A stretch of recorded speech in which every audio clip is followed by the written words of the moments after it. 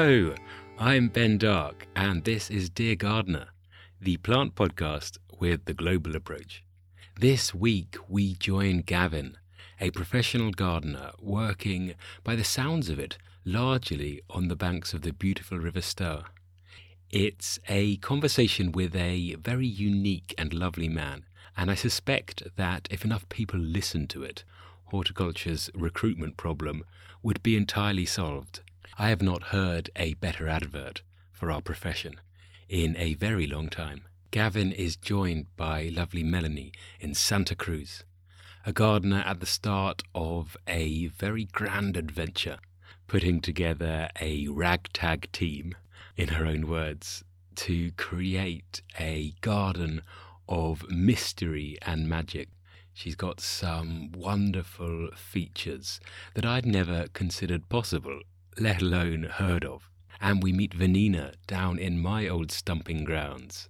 Lovely, eccentric, slug-filled, bramble-hedged southeast London. She invites us to a space that has drawn bits and plants and pieces from Paris, Umbria, and beyond.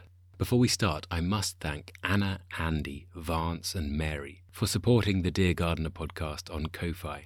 This project is one of the most interesting things I've done in my fairly checkered horticultural career, but it does take time, and each of those little contributions felt like a vote in favour of the podcast's survival, so thank you very much for that. We are recording today in mid-November, and all of the conversations you're about to hear were laid down over the previous week. Perhaps because of the conversations, which have been quite rose-focused, I've spent the last few days wandering around looking at the optimistic blooms.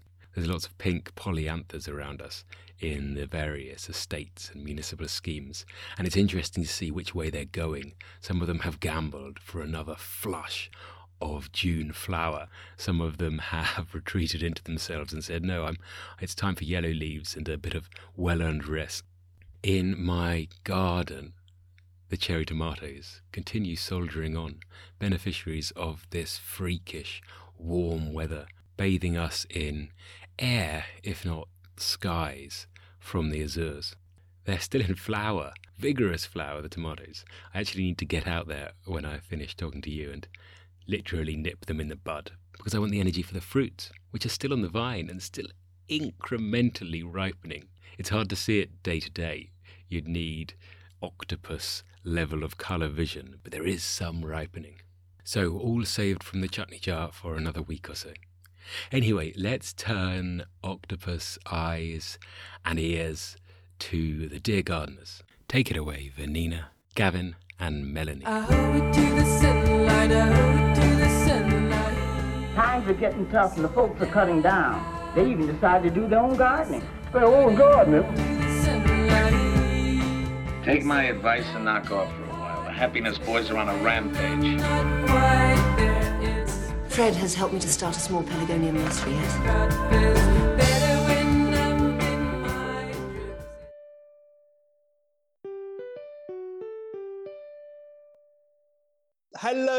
Hello, Ben. It's so good to see you.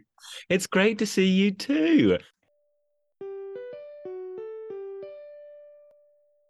Hello. Hello, Nina, great to see you. Very good to see you. Very pleased to be doing this.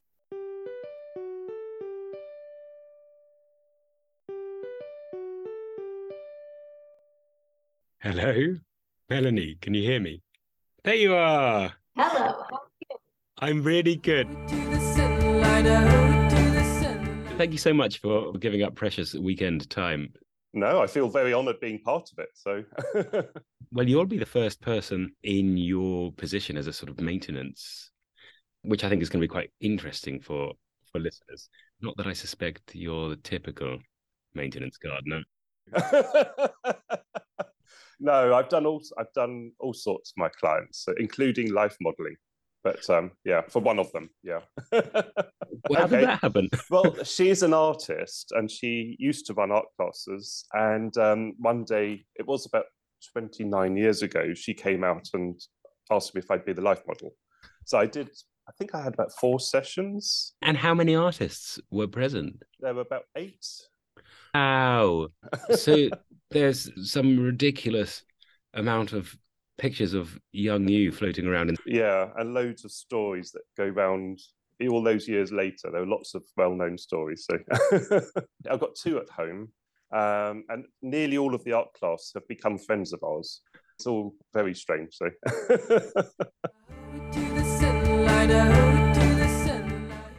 I should start by saying I've been reading your book and I'm really enjoying it. Have you? I'm so pleased because you're down by where it's set, aren't you? Do you know the street? Exactly. I don't actually, but funny enough, I bought it from Rye Books off of Lordship Lane. Yeah. And the man there told me, "Oh yes, I know Ben." I was like, "That's really funny." It's a very small world. They're lovely in there. They're so nice in Yeah. Rye Books. I did a Yeah. little sitting in the shop session with them. Their customers are gorgeous. He's gorgeous. The dog's gorgeous. They're really, really nice. It's a really giant dog, isn't it? Yeah. I remember seeing him. Yeah, but yeah, I'm really enjoying it. And like, it kind of, even though I don't know the street itself, it's kind of very characteristic of, I think, Southeast London generally. So lots of things I recognise. Where exactly in Southeast London are you? I'm in Brockley. I like this room. This is a small music studio for one of my children. She assured me that this room has the best acoustics in the house. How are you coping? Your kids are all at college now, is that right? Well, I have 3 dogs to keep me busy, so that is nice. But I miss them. They're going to come home in a couple of weeks for Thanksgiving, which will be really nice. Oh, good. And you have a very big garden project to keep you busy as well. A very large project to keep me very distracted, yes. What stage are you at now? At the moment, nothing is happening in the yard exactly. Our plans with the landscape architect and our plants person and our tree guy, we're still finalizing, and we're getting ready to submit our plans to the city. What plants are going where, what sizes they are, and all of that, because California really cares about how much water you use. So much horticultural discourse is people, professional gardeners complaining about their clients and clients complaining about their gardeners, generally just due to misunderstandings on both sides. But I think it's so nice that you, from what I can tell a completely different story of collaboration and friendship. Oh, definitely. All of mine have become friends. They're like a big family, really. And one of them, her grandson is now our godson, and they're just wonderful. So they're all getting older now, all of my clients. So I end up doing much, much more than gardening. How long have you been with them? About 30 years. So yeah, a long, long time. So yeah. Wow. You got your clients 30 years ago, just stuck with them. Yeah, literally, it's a chain that started 30 years ago with one big house. And then that led on from friends of theirs to friends of theirs. And all of these people know each other socially. And it's just gone from there. I would never have guessed at 21 years old that I would be with these same people for 30 years. I'm very much a transplant as a Londoner, but yeah, I've lived here longer than I have anywhere else. So, Well, tell me briefly about how you came here. well, I'm Italian originally. My dad is actually German, but I grew up in Italy. I was in Rome until I was about 10. And then after that, we lived in Paris until I was 18. I moved away when I was 18 and came to London to go to uni. Was here for 3 years, then went off for a year to work for an NGO in Indonesia, weirdly, and then came back to the UK to Oxford to do a master's. And then ended up back in London in 2011, I want to say. And I've been here ever since. Wow. In terms of gardens, Paris, Rome, London, and Oxford. And then I should say, so in the undercurrent to all of this is that my parents, until last year, had a house on the border of Umbria and Tuscany. That was kind of the family home and it's always been there. They bought it in 1972, so long before I was born. And you know what, it's interesting. I had a conversation with my mum very recently about it because I didn't really know when she started. And I was quite surprised to find out that she didn't actually start gardening properly until she was in kind of her early 40s. So she had me when she was 39. And so I'd already had the house for quite a while. So I saw her do lots of planning and adding bits to it from when I was really teeny tiny, which is quite something. So yeah, she definitely added quite a few sections to it over the years during my life. What was it like by the end? If you think Umbria Garden, you think sloping, hot. It was very much sloping because the house is on top of a hill, the most remote house on the hill probably. It's on one side of the valley, so it has beautiful kind of borrowed landscape on the other side, but it just had loads of sections. So the one bit they flattened out first was the one in front of the house, but then she started adding other terraced bits around it, both at the back and the front. It was pretty massive by the end. I should say I spent my childhood with my mum bringing plants back from various parts of the world. I remember more than one trip where I'd be in the car sat next to a tree. I think we actually travelled on a train with a tree once. I discovered gardening at 16. So I'm not somebody who has always loved gardening. And suddenly at 16, I just took over part of my parents' garden and it just went from there. And so at 17, I became a professional gardener working full-time, one big house in Tendring, which is a village not far from here, in a 4-acre garden. And it was a really beautiful formal garden designed in the 1930s. And the old head gardener had worked there all of that time. He was called Bob Barker, but always known as Barker by the family. It was this old-fashioned thing of calling people by their surname. So I worked there for a few years, and then I decided to leave and become self-employed. And that's where I just collected my clients. 31 years ago, it's just grown from there.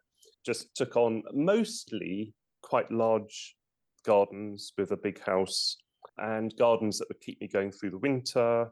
I normally spend 1 day a week, maybe 1 day a fortnight, and that's enough to keep me going 40 hours a week.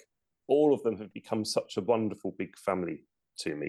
I've seen grandchildren grow up helping me in the garden, and now they're sort of married and all sorts. It's amazing. That's a real advert for the gardener's role. Very much not the Barker model. No.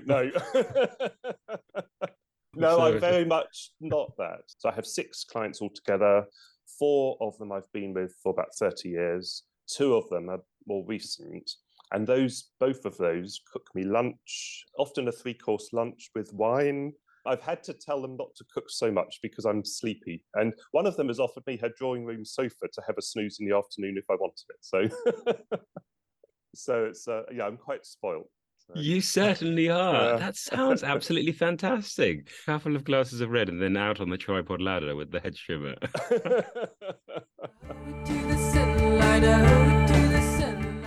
So it's a half an acre that I did half of my time growing up on this piece of property.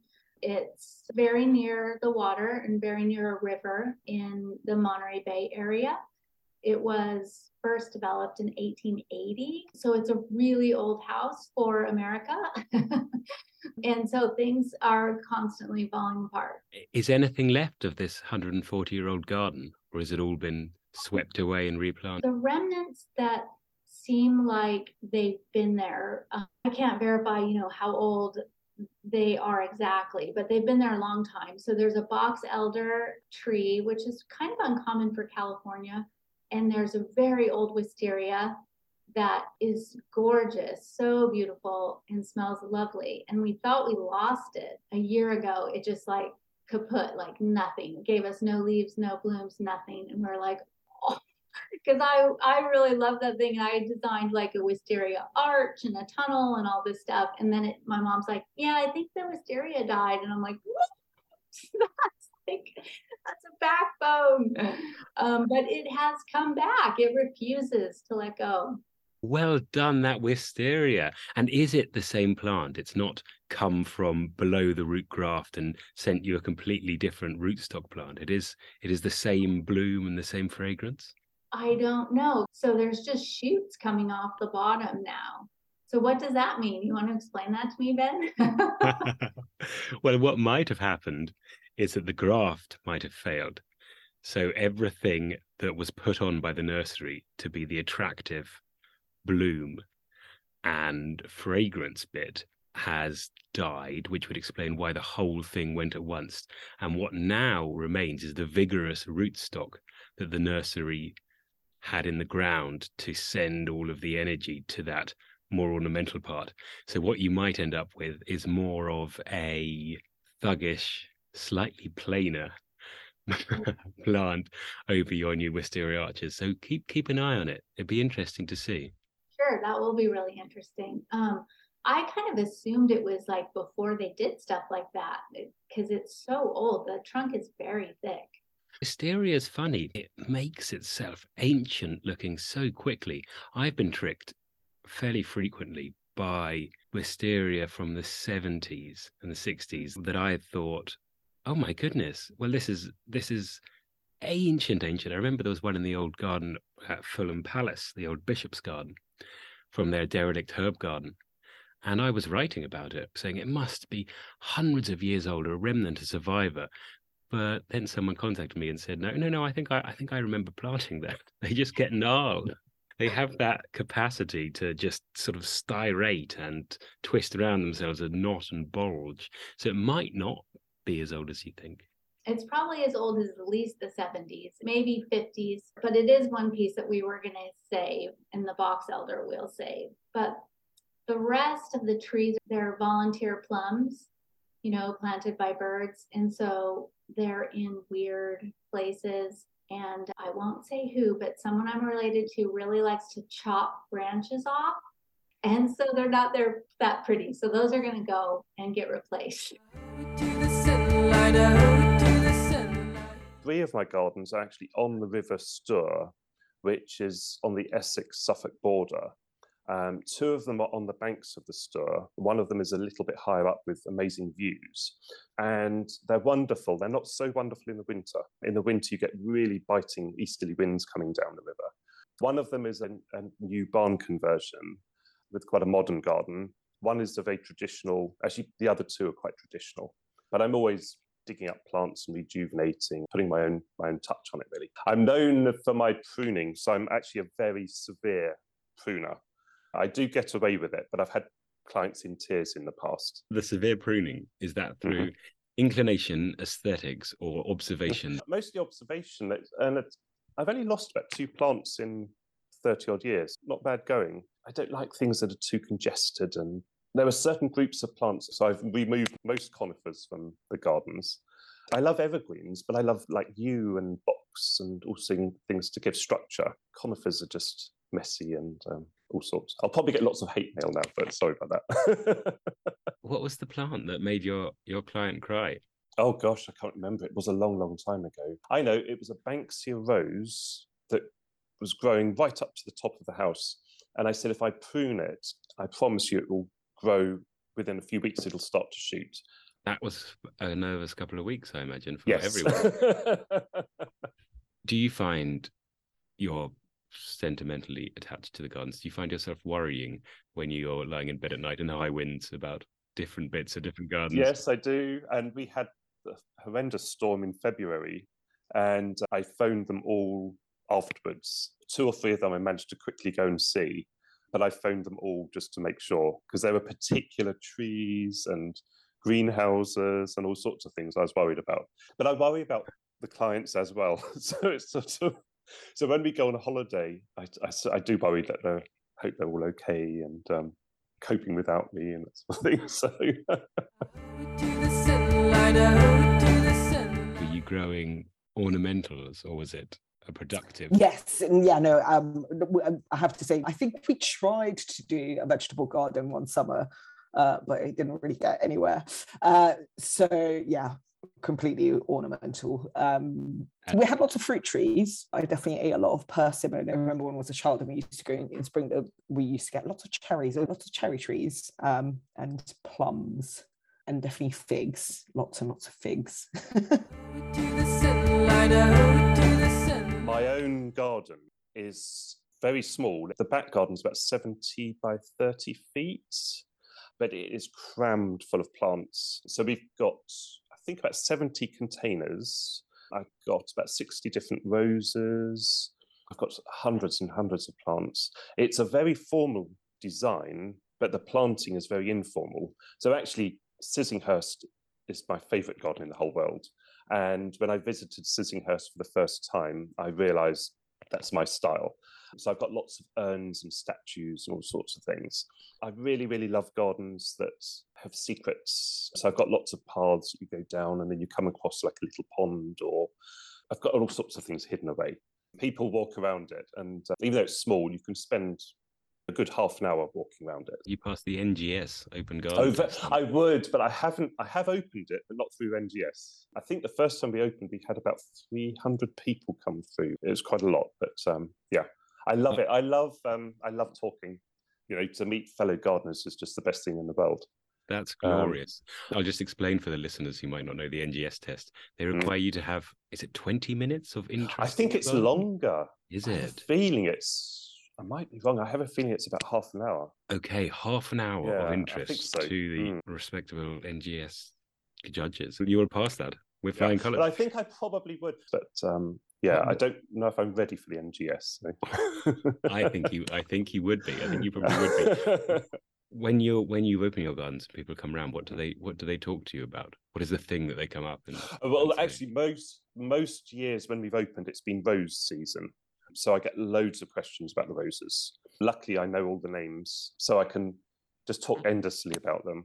Yeah, they just want to know the history of it and how it came about. And I've just had a new greenhouse built. So this time last year, my greenhouse was completed, and it is like my dream greenhouse. It was designed for me. It has a shed attached. So you walk through the greenhouse into the shed, and then there's a little wood-burning stove in there. So people want to know, the background of my greenhouse. And then I'm very, very, very into composting. I mean, in a huge way. Everything in my garden either goes through the shredder and then into the compost, or straight in, and then everything then goes back onto the ground for mulch. Yeah, I can bore them to death about that as well.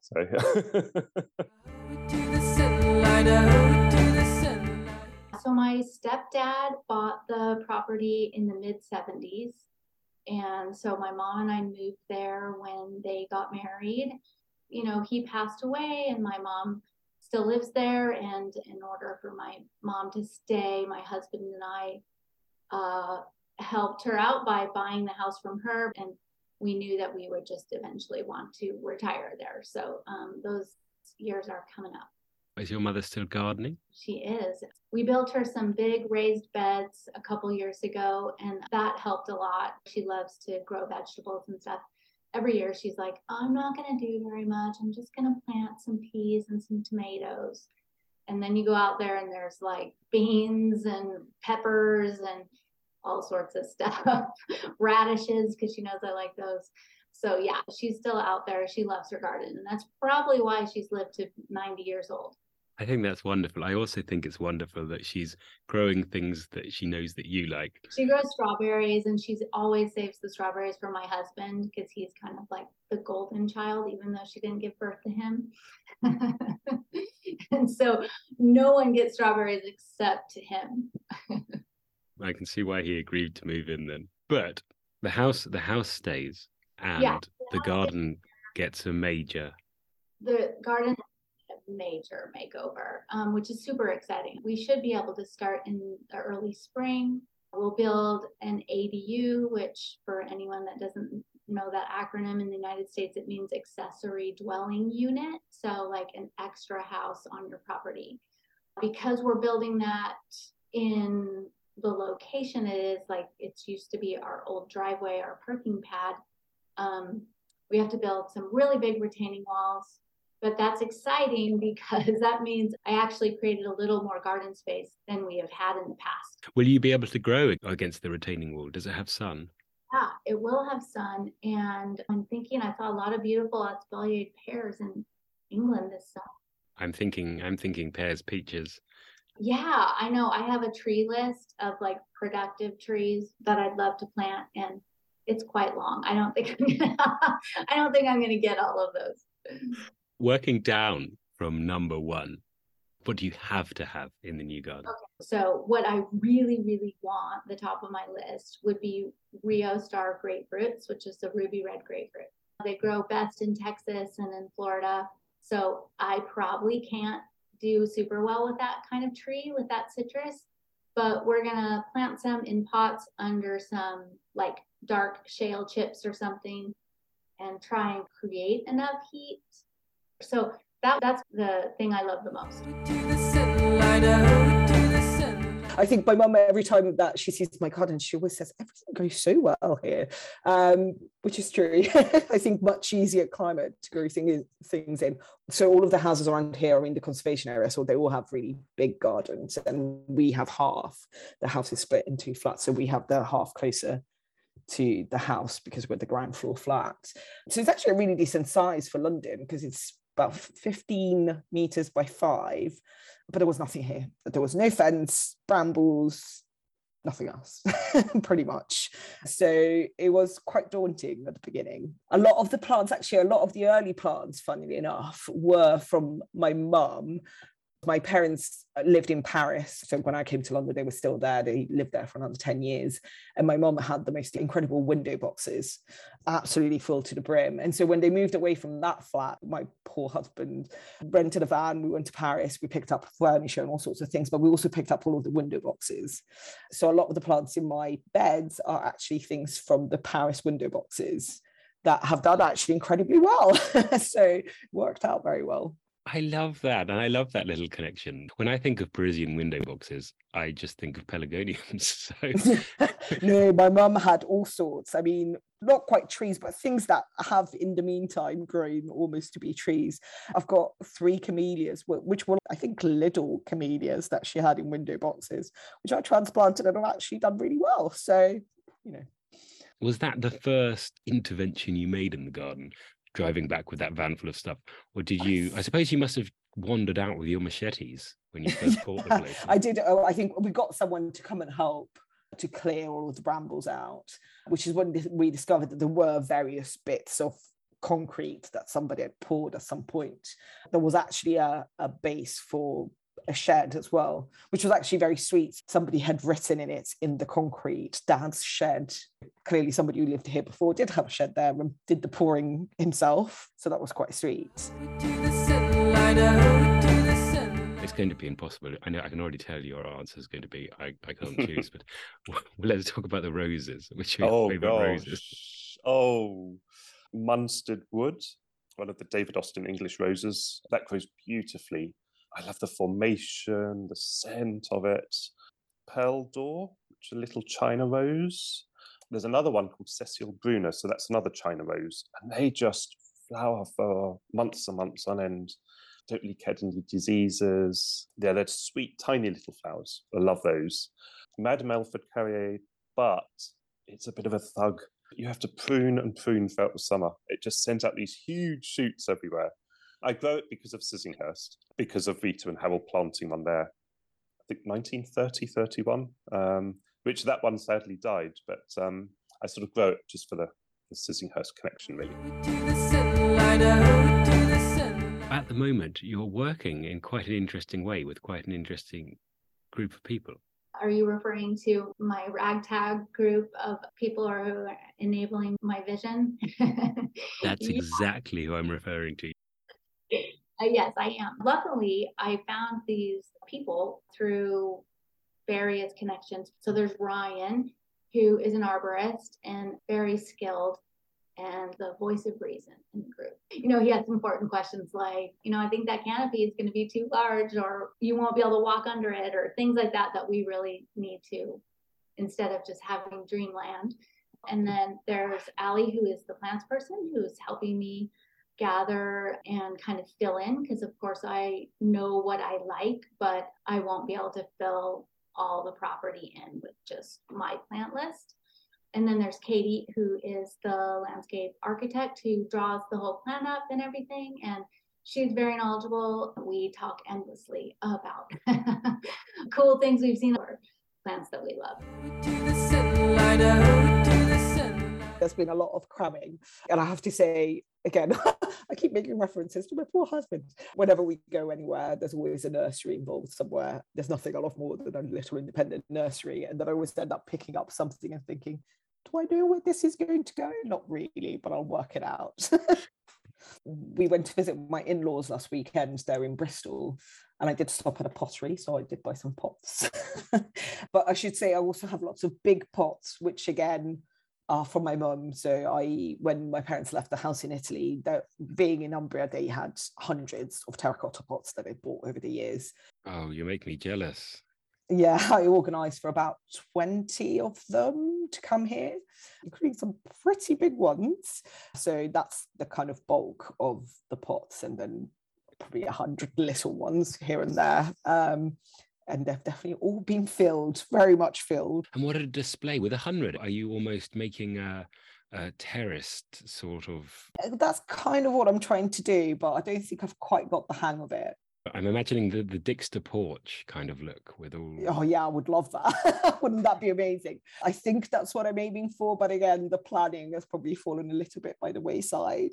But yeah, I'm definitely trying to do a bit of layering of things, and it's kind of trying to find that balance also between layering and making sure that the really big, beautiful ones are visible. And I did have actually one of the last big job I did in the garden. I had a patio put in, a proper terrace with stone, which is now very full. I saw some pictures. I was looking at some pictures from when he was first put in. It was last Christmas, actually, when he was empty. I'm like, oh, that's quite big. Does not feel that big anymore. It's really overfilled. I'm taking a tour to Sissinghurst next May for the Art Society in Colchester. So that's another new thing for me. Wow. So I can share my Sissinghurst knowledge as well.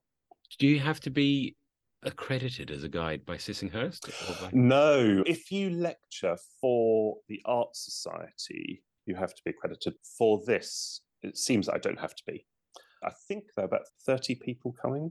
What are you going to focus on the history and what the area is meant to Harold and Vita? Or? How it's evolved, the history, the planting, and just my 15 years of knowledge. I think I've been going there for 15 years.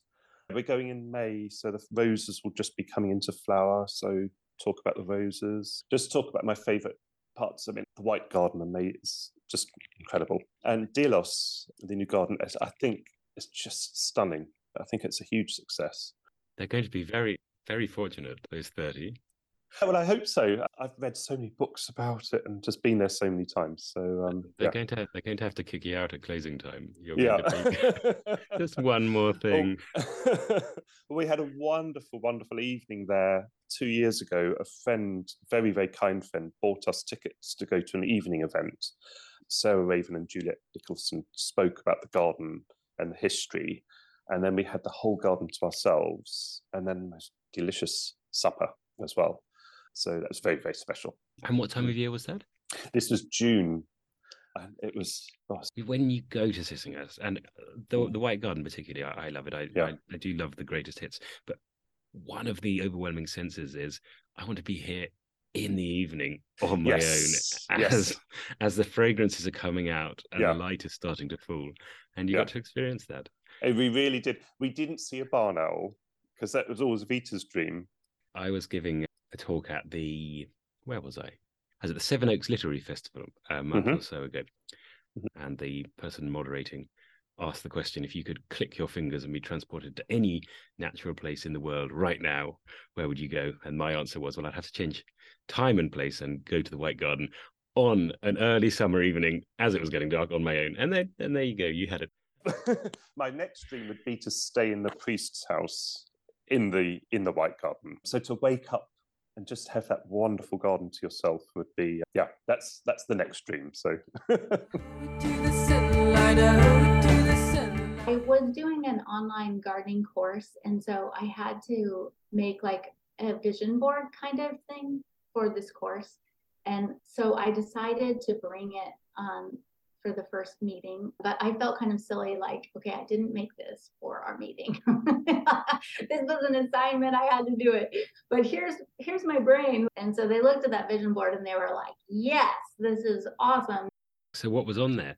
There was a couple dovecotes, round brick dovecote, beautiful structures. There was a couple pictures of rills, because rills exist in England, but they aren't a thing here. I made a list of my top 5 magical garden elements. And so the rill is on there. And the dovecot is one of them. What else is on there? And then, well, my children we had this tree in our backyard that was a beautiful cypress tree that was planted 100 years ago. And then they also put a hose bib near the tree to water it or do whatever they were doing in that part of the yard. And the tree eventually just grew all the way around the hose bib.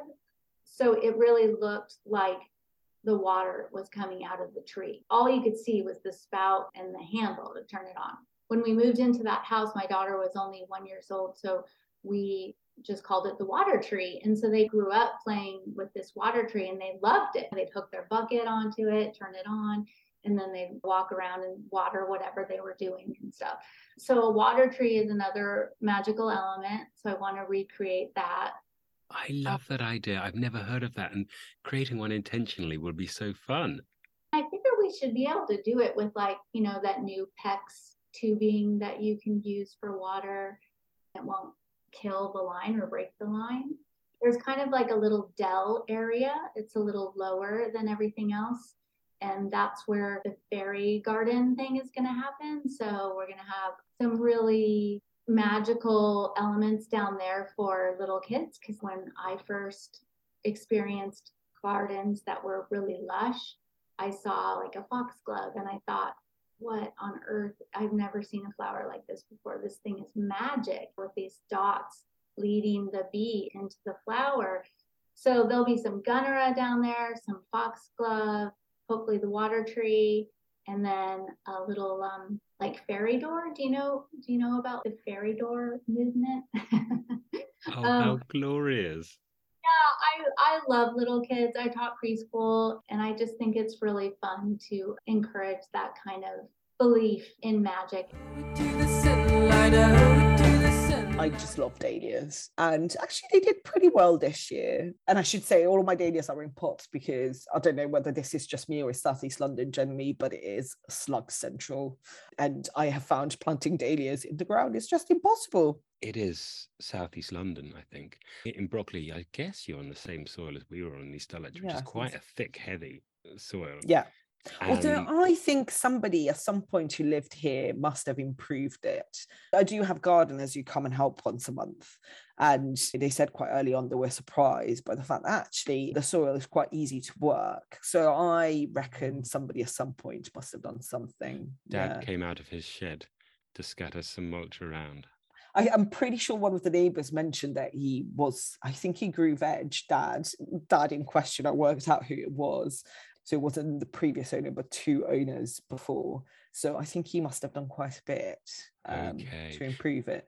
But even so, I mean, even on a sandy soil in London, because effectively what a London garden is just a series of hedges with little spaces between them.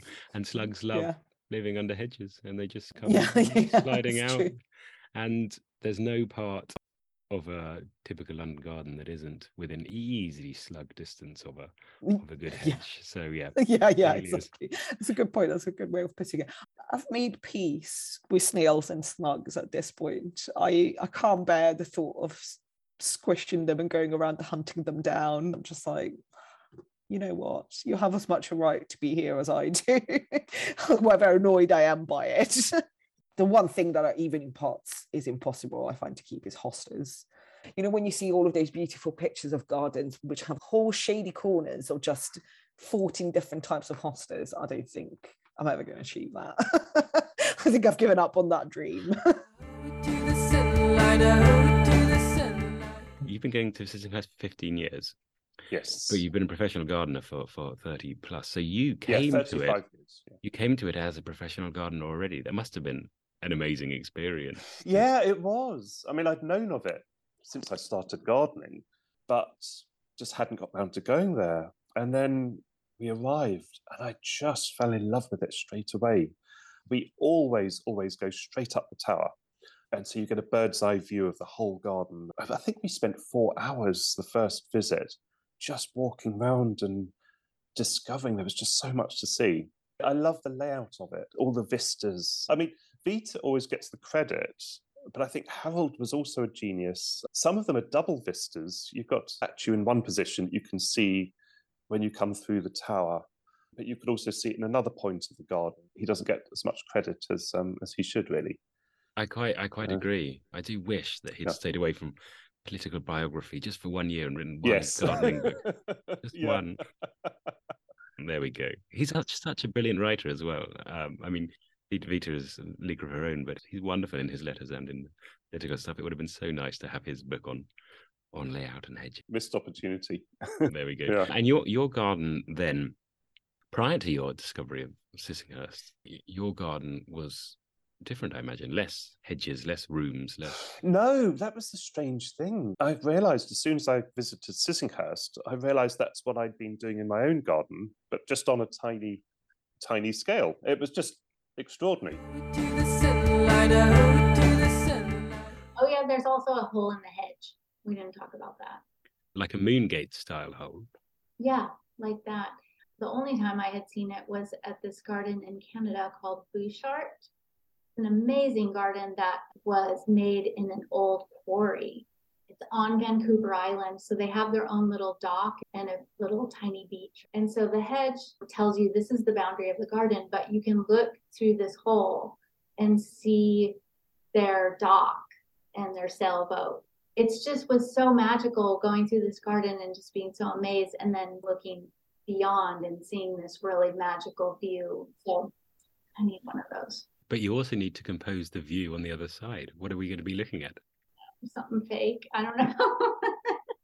I don't know. I think the hedge that I'm talking about is going to look into the neighbor's yard. So we'll maybe put a mirror so someone can just look at themselves. In terms of my other favourite plants, I realised that euphorbias are my thing. I just love them. I probably have 20 different ones in the garden. Yeah, I just love them. What types are you growing? All sorts. I've got quite a big mellifera, which started out as a single stem and is now probably 1 metre by 1 metre, if not more. Actually, funny enough, the single stem, that was a present from my mum. And I planted it. It was in a bit of lawn at the beginning. It's now in a bed. And it broke really early on. And I was like, complete panic. So I sellotaped it together. And that seemed to work because it's now massive. The sellotape graft, you discovered a new technique. Who knew? And mellifera is a good choice as well, because you eventually will get a proper plant that you can almost crown lift and get other things underneath. Yeah, so I did that last year. I was thinking about it. So it was very much in shrubby form. And actually what we ended up doing was cutting a lot of the branches at the bottom. So it's now starting to lift up, which is really nice. But then also when I got my mum's pots, one of the things I put in there, it is, I think, related to mellifera, a euphorbia from the Canaries, I want to say, or maybe the Azores, but it's a single stem and it'll be more of the tree form, which I'm quite excited by. It's called Euphorbia stygiana Sancta Maria. It's in this really tall, thin pot, so I think it'll look super interesting once it grows. Euphorbia stygiana Sancta Maria. I've never heard of it, but it sounds glorious. I know, quite pleased with that. The garden that you designed for your friend, is that a garden of hedges and rooms? No, it is. It's got some rooms. It hasn't got hedges. As an edging, I used old, beautiful Victorian slates and then brick edging in front of that, running up to the lawn. And then we've got picket fencing as well, sort of American style picket fencing. So I've divided it, but I'm still planning extra things. We've had great fun doing it. I think my friend is keen for me to just carry on the way it's going and just keep adding and adding. So wonderful. What have you put in? What are the plantings? Lots of roses, because actually her soil is actually quite heavy as well. So we're aiming to cover all the fences in roses and climbers. We've put a really big pergola with a swing seat under it with wisteria. Lots of perennials. I'm trying to get perennials that flower throughout the summer. So osteospermum, Giron, Gower, all the verbenas. And we've got a little sort of mini vegetable garden potager. So it's got cut flowers and a few vegetables and things. It has got a composting area. So that's another sort of separate area. So I can't have a garden without a composting area. So it's just wonderful. And we just have more and more plans. And we've just planted an arbutus tree. I found the best specimen. It's about 7 feet tall. Really lovely specimen. So that's going to grow into hopefully a beautiful tree. My friend has just been to Italy. She saw loads of them in Italy. So she decided she wanted one. And by chance, I was at a nursery and I found one. So, yeah. They're the most beautiful tree. I love them. Did you go to the old garden museum before they did the Dan Pearson build over the courtyard? Yes, a long time ago. They had like a little parterre, didn't they? They did. Designed by Molly Salisbury. That's and right. Yeah. Yes, when I was first starting out, I did an apprenticeship there. And I used to, in the very old traditional ways, sort of have to hold the umbrella over her as she went round. Oh, wonderful. Yeah. Well, I had supper with her about, 5-6 years ago. A friend of ours knew her very well. Molly was our friend's godmother. And so we had supper there and it was just wonderful. To me, it was, unfortunately, I didn't meet the Queen, but for me, that was pretty near. Real old school, and I asked her so many questions. She was just fantastic. Wonderful. But unfortunately, her planting has all gone now, hasn't it? It's I think it's all been redesigned. Has it? No, I think so. I think the planting now is different to the planting that she at the garden museum. Yes. Yeah. Oh, yes. yeah. The garden museum's completely gone Yes. now. I know Hatfield House. I was going to say, did you watch watching that film, the Olivia Colman one, and seeing Hatfield flashing past in the background? I loved it. Yes. Seeing all those the wisteria over the stables. Anyway, it's glorious. But anyway, what I was going to say is, when it was still her garden, the garden museum, they made the most beautiful arbutus there. Huge, great, full tree-size thing in the shelter of the wall of Lambeth Palace. And when it really, the trunk becomes the star. I've never seen so many people just admire a trunk. I have a client who has a mature one, but I sort of raised the canopy on it a lot so you could see that trunk. And I wished I'd taken a before and after photo. Just to see that trunk is just beautiful. What's the timeline from now on? When does groundbreaking begin? We're hoping groundbreaking can start in the early spring. Me, when I hear retaining walls are in, I'm like, yes, okay, we've changed now. New garden has commenced. Will you hit the spring planting season for your trees, or is that going to be delayed till autumn? Yeah, probably till autumn. We'll probably just have to delay a little bit on that, which is kind of a bummer. But you can't push construction projects. I've learned they just happen when they happen. But it's hard. Like, I want to move the dahlias and I want to get more space, but nothing's going to be ready for next dahlia season either. So I just got it. Sitting in your office making more and more mood boards is not going to be the same. No, it's totally not the same. I went to a dahlia show and saw some amazing, amazing blooms and came back with this huge list, and I haven't even gone to the catalogs yet or the websites to see where I can get what, because I know I'll just buy way too much. I'm just like, just wait. But we'll see. I might not be able to wait. Oh no, I don't think you should. I think you should start. But I'm not the person to take advice from about this. It sounds like we should talk again when things are underway. Yeah, if I have some news, maybe some funny stories. Mishaps. You will have mishaps. If you're building a garden, you will. I think it sounds like you're going to make something truly magnificent, truly magical. Well, thank you. I hope so. That's the goal. If I feel like I've achieved that, then you can come over and you can check it out. I will do. When I'm passing California on my next tour, I'll come and say, the water tree. I've never seen one before. Yeah, the water tree is pretty magical. I hope I can make that happen, because that was a hard thing to leave at our old house. It was so cool. I'd love to see it. What are you doing to your fences that you put in? Are there things growing? Yes, I'm very much trying to do that. There's a couple of clematis, a Montana that is absolutely huge. It's done so well. I have a Wisteria right at the bottom in completely the wrong spot because it's in shade. And it's taken probably 6 years and it only flowered for the first time. So it took its time. I think at some point he's probably going to bring the fence down, but I'll think about that when it happens. I have a climbing rose, which has done so. I find roses very difficult, actually. I find them quite hard to grow. I have 3 in the garden, of which 2 don't do so well, and only 1 has done really well, not the climbing one.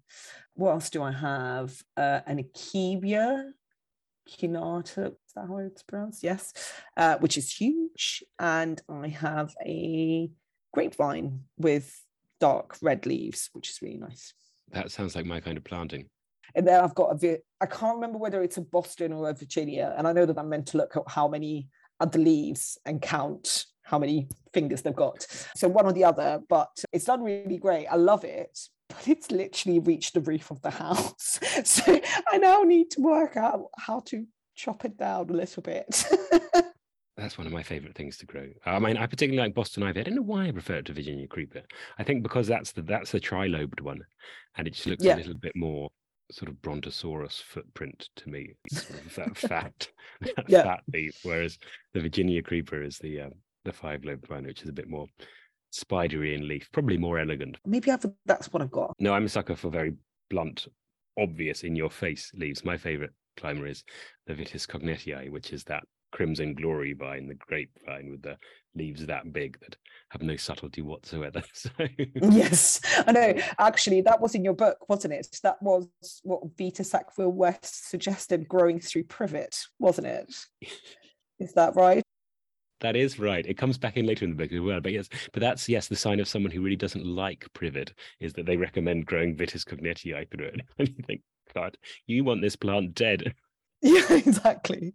I really enjoyed that chapter actually, because there's only 3 plants that I've kept, which were here already, and actually they're all in the front garden, which I look after. Really nice, very old-fashioned peony with the big, massive red, like deep red flowers. There's some kind of wild rose with really good rose hips, and there's a privet hedge. And actually, I quite like it. I don't mind it. Kevin, I've taken my allotted time, so no, I think that's I fine. probably should. Well, have you got enough material there? Definitely, that was wonderful. No, well, fantastic. It's so nice to meet you through this anyway. Brilliant. Gavin, thank you so much. Thank you so much, Ben. Okay, take care. Bye. Bye. So I really enjoyed that. It's going to come across very well, so thank you for that. That's all right. No, It was great. Thank you so much. Bye. No problem. Bye. Bye. I'm going to let you get on, but thank you so much for talking to me. Well, thank you. Thanks a lot. I didn't get interrupted by my crew. The dogs didn't come in. But that's a pity. We haven't had any dogs guesting yet on the podcast. I swear to God, they're like little kids. As soon as you pick up the phone, they're like, "What are you doing?" Oh, actually, we did have dogs in episode 1. We had dogs down with Vicky in South Africa. But I welcome more dogs. Next time. Yeah, I loved listening to that. That was really great. I was just like transported. Can you imagine the animals coming down and like coming into your garden? And it sounded so wonderful. Like, oh my God, that is so cool. I know. I'm looking forward to talking to Vicky again. I think I'll try when everyone over here, particularly in Denmark and London, is miserably suffering through February. We'll try and get her on to talk about the blazing sun and all of the animals at her watering holes. Yeah, that would be really great. In my yard, it's going to be not fun wildlife at all. You can talk about your squirrel fight. My mom's constantly fighting with the squirrels, and I'm like, what's the point? Like, squirrels are squirrels. But when it comes to tulip bulbs, that's a different thing. No, some things are worth fighting for. Quite right. Okay, I'm going to say bye-bye. Bye. Bye.